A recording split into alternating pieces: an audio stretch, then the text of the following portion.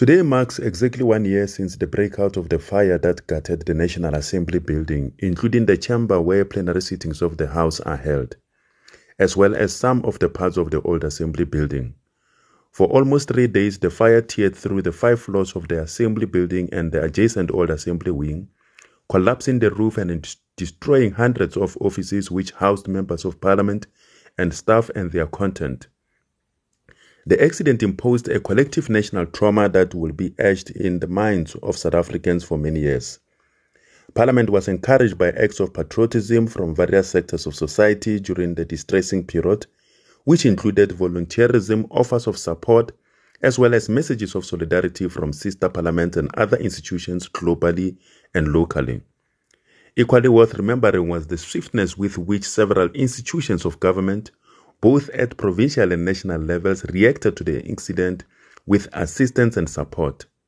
We remain indebted to the extraordinary and selfless efforts of the members of the Fire and Rescue Services Department for their prompt responses to the fire, which arrested the fire from storming through other parts of the building and causing even greater damage.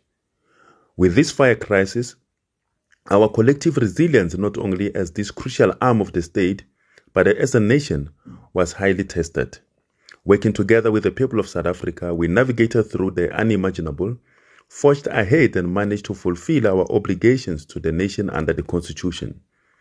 As the nation marks the first anniversary of the fire, the presiding officers of Parliament, the Speaker of the National Assembly, and the Chairperson of the National Council of Provinces will later this week share with the nation details of the rebuilding program, the project timeframes, and other relevant information at a press conference.